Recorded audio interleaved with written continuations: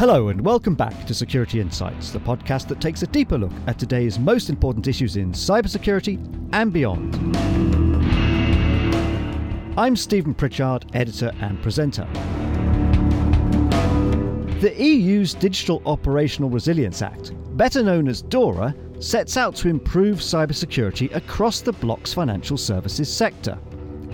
The Act will create a risk management framework for digital technology, or in EU speak, ICT, across the whole industry. And the new framework will be binding, both on financial services firms and potentially their suppliers too. There's now just under a year to go, with the regulation coming into force from January 2025. So there's really not that long to prepare. We invited back Rodrigo Marcos of consulting firm SECFORCE and of Crest, and something of an expert on DORA, for an update on where the legislation is at, who's affected by it, and what CISOs need to do to be ready. As you very rightly said, DORA is a compliance law. Basically, it's a law that affects EU organizations, so financial organizations established in the EU. And DORA is Cyber Resilience Act that basically requires organizations to comply with a number of requirements with regards to cyber resilience.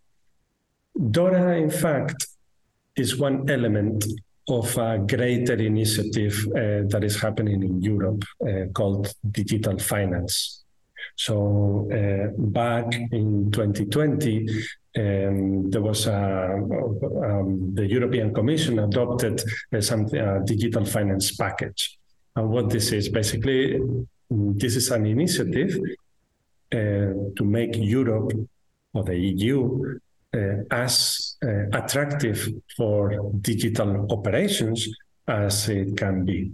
And this package has a number of components, and DORA is the one that provides or ensures security in financial organizations. The other packages provide legislation and a framework for the other activities. So, for example, one of the packages is around the DLT frameworks and crypto asset framework. Another one is around retail payments. Another one is what they call digital finance strategy. And the fourth one is around cybersecurity, which is DORA. There's been a few developments, so just in terms of the timeline, it was announced with the 2 years notice? That's correct. So in January 2022, it was the act was released, and there was given a 2-year gap. So the idea is that by January next year, there will be, so 2025. Sorry, I got that completely wrong. So in January 2023, DORA was released and the act was made public. And there was a 2-year window for organizations to adhere to the legislation. So the deadline is January 2025. So it's now less than a year for organizations to comply with that regulation. So about halfway down the line. So in January 2024, they released the first set of final draft technical standards, as I understand it. Yes, exactly. What does that milestone mean for organizations when it comes to compliance? As part of the release of the regulation, there was a first act, and within the law, it already specified that further documents, further information would be released within these 2 years for compliance. And that is exactly what is happening. So some of the requirements have been fine-tuned. Some of the requirements have been let's say, specified with a greater level of detail. And these are the documents which have been released, let's say, a couple of weeks ago. So I think it's worth looking a little bit more in detail now at what is actually being proposed and what impact it's going to have. And it's not just going to affect financial services firms. Clearly, it's aiming to improve cybersecurity within the financial services sector, and we can talk about why that's important. But it also impacts organizations that supply these firms. That's right. I think you're spot on. There's, I think, three elements which make this law particularly exciting in cyber resilience. The first one is that a great part of the, let's say, articles in the law affect the internal operations, processes, and procedures in financial organizations. Okay, and clearly will ensure that those will be more resilient as such. Another interesting topic is that the law refers to supply chain resilience as well, and almost creating this environment where the risk of your third party, your supply chain, your providers, is accounted as part of your own risk. Okay, and that is, I think, based on the conversations with organizations, the area of the law that potentially is going to bring some greater challenges to organizations. The third part that I think is very exciting is the cooperation at the EU level.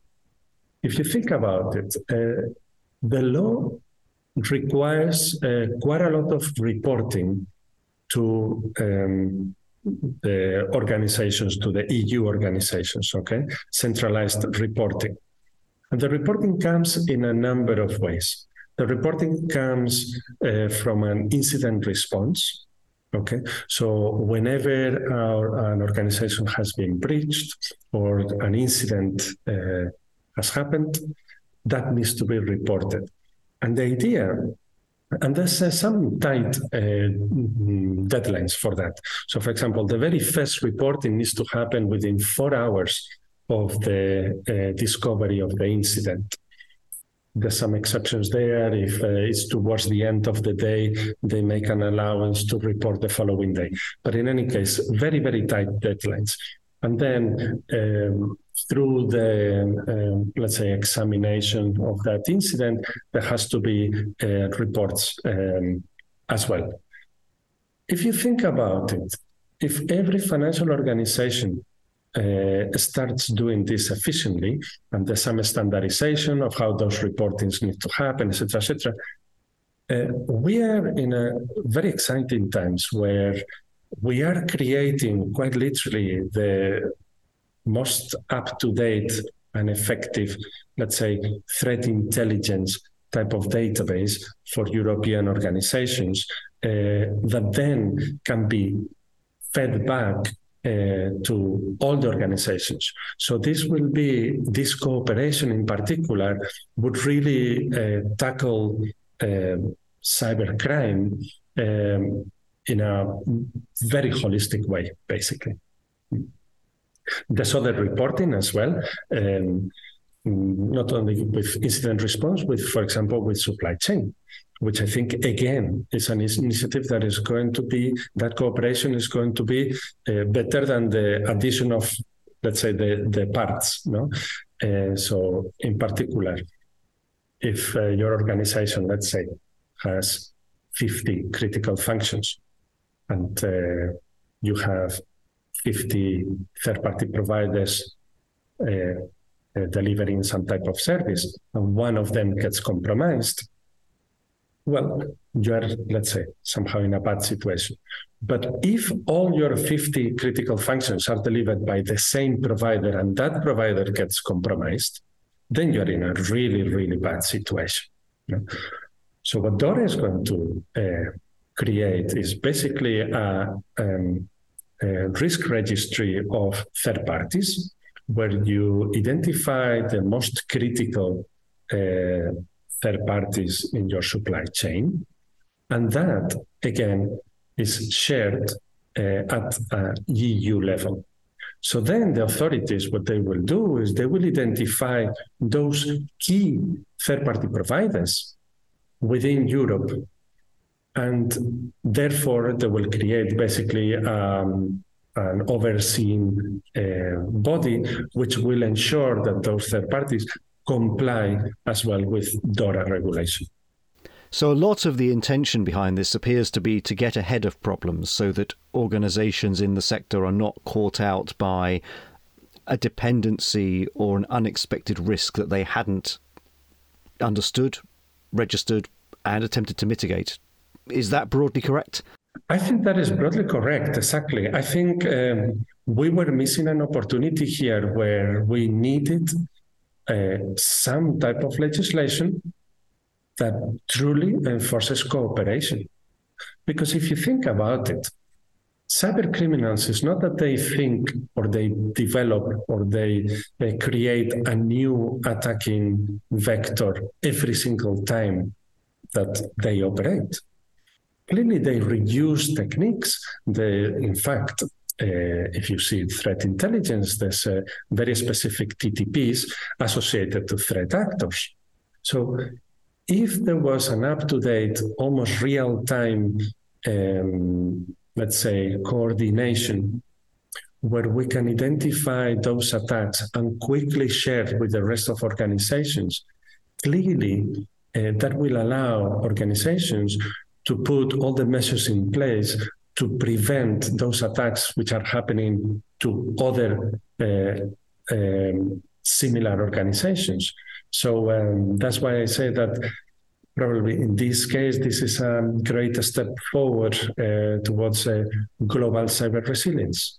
And the Act itself has 5 pillars or 5 key areas, which are ICT risk management, ICT-related incident management, digital operation resilience testing, management of third parties or third-party risk, and then there's an information sharing pillar as well. So those 5 building blocks.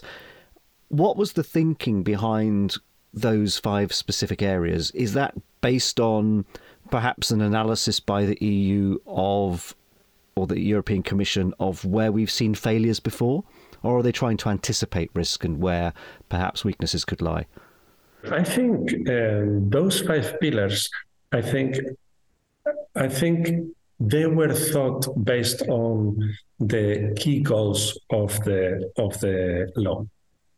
So one of them is exactly, so how can the law holistically tackle the most relevant risks in an organization? So that's why pillar number 1 is around risk management. So basically that means having visibility of your information assets, having the processes and the procedures to protect them, basically having the responsibilities at the highest levels to protect the organization, that type of thing. And then the cooperation. So the cooperation is spread among a number of areas. Okay, and the third party is the 4th pillar. I think it's not that they created these pillars based on anything specific, but basically they correspond very well with the goals of the law. If that makes any sense. It does make sense. Having said that, do you anticipate with your work in this sector that there are any areas that CISOs will find it harder or the hardest to comply with? And we talked about this very, very narrow window for notification, and that's understandably achieved a lot of publicity. But what about if we look at the 5 pillars together? Would you identify any as being particularly difficult?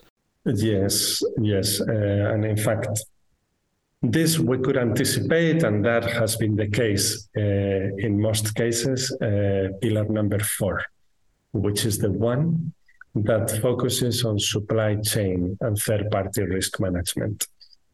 I think if everyone listening, probably whenever we go to conferences or whenever we read or analyze the environment, supply chain always comes into the conversation as one of the key areas where it's difficult to manage.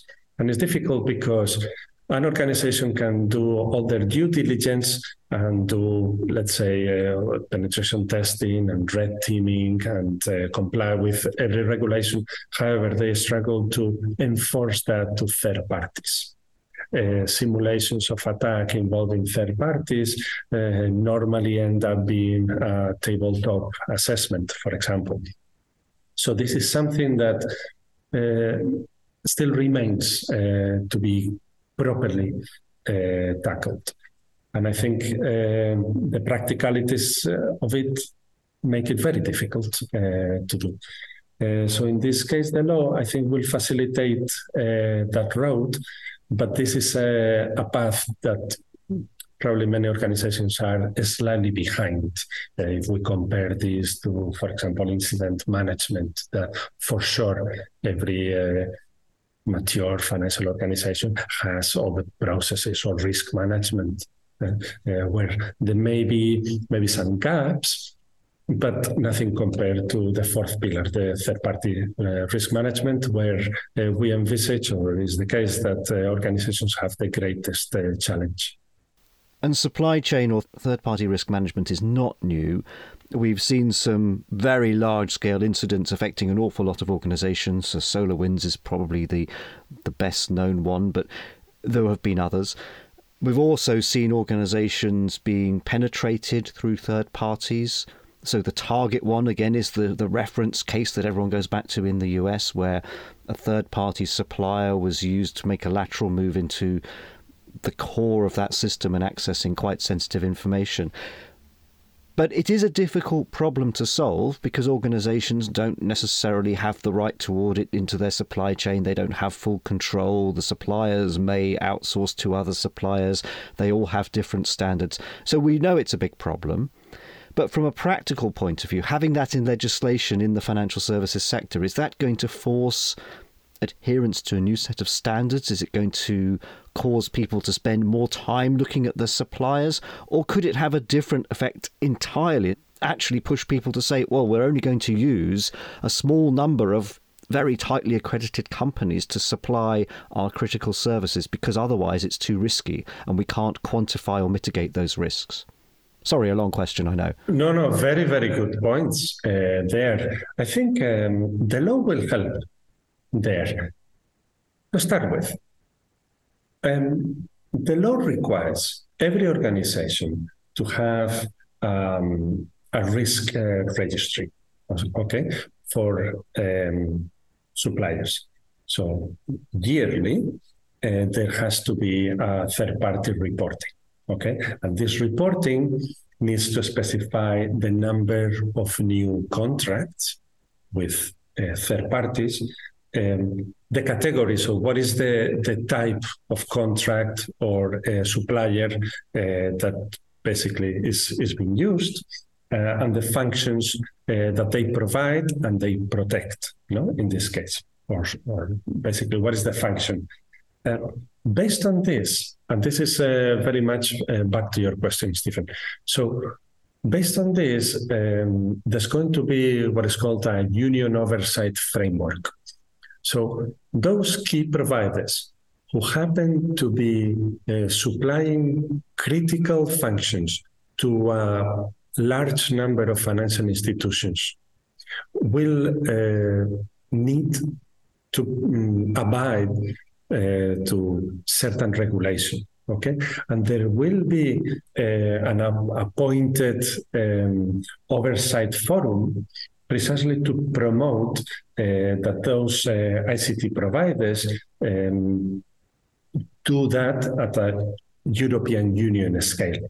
So precisely what you mentioned, there has to be now a requirement for third parties to have a extremely high standard when they are providing critical functions on a large number of organizations. And if you think about it, it makes every sense, to create that law.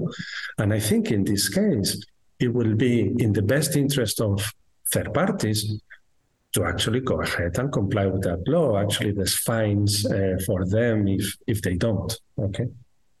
How then do CISOs and risk owners within the organisation start to move towards this? Because as we said earlier on, and actually the reason that got you back on the show is to discuss the fact that it's a year off.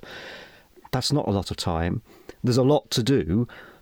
And yes, there may be specific guidance coming in. And for example, there's some work that they've done around how NIS2 and DORA will work together, which is positive. But I imagine as a consultant in the space, you're dealing with firms that really haven't done enough yet and need to work quite quickly to bring themselves up to standard. That's correct. I think the most mature organizations, they will have some struggles, but at the end of the day, financial institutions are somehow ahead from other industries in terms of the maturity in cybersecurity. I think the medium-sized organizations are the ones which, and the smaller size, are the ones who will struggle the most. You are right. There's less than 1 year for compliance.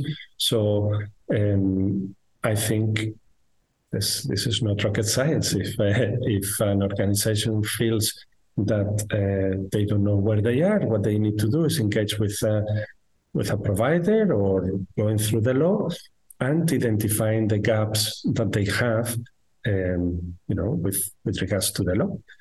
And once they have identified those gaps, it's a case of establishing a project plan to mitigate all of those.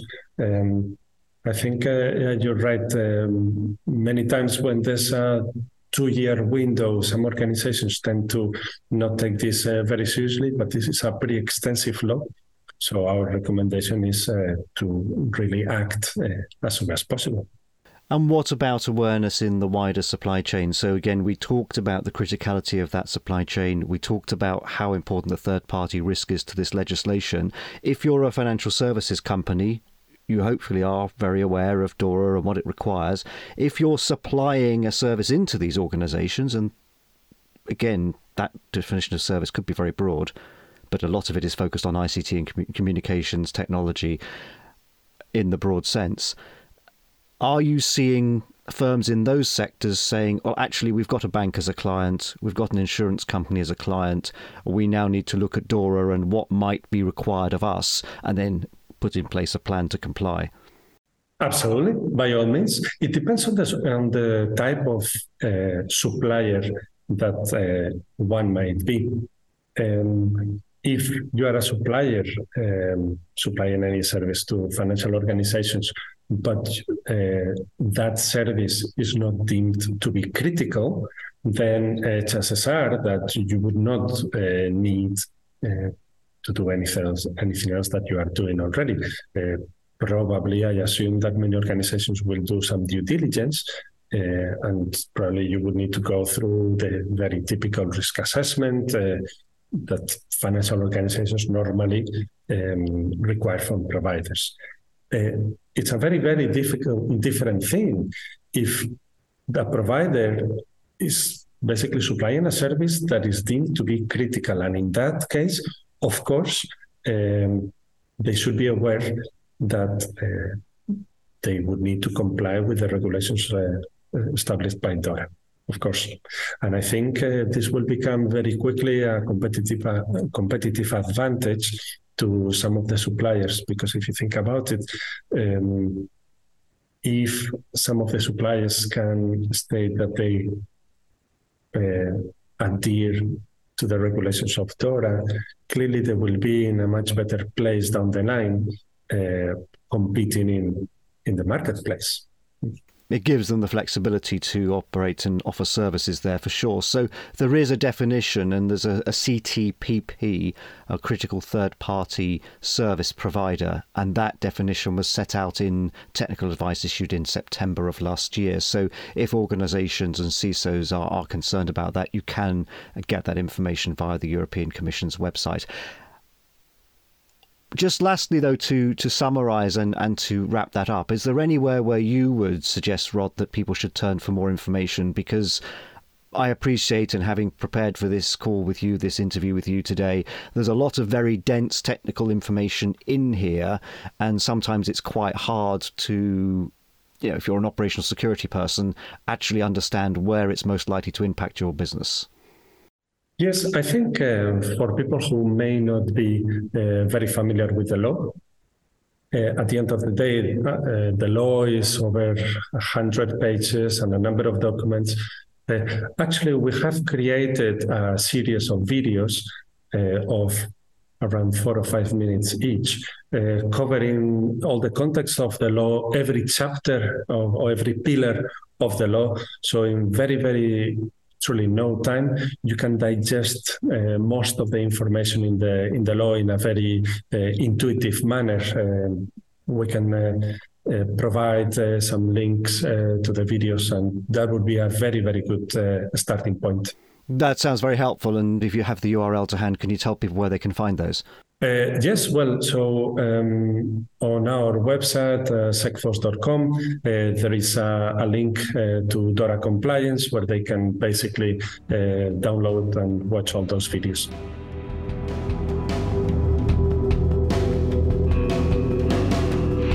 Rod Marcos on what firms need to do to align with the upcoming Digital Operational Resilience Act and how it's likely to have an impact, not just on financial services firms, but on their supply chains too. That, though, is all for this episode of Security Insights. We'll be back in 2 weeks' time when we'll have an update on the threats facing critical national infrastructure and what progress we're making in protecting it. We'll be joined again by CNI expert Trevor Deering. Until then, do catch up on past programmes on our website, securityinsights.co.uk, or subscribe and rate the podcast on Apple Podcasts, Google Podcasts, Amazon, or Spotify. Thanks again for listening.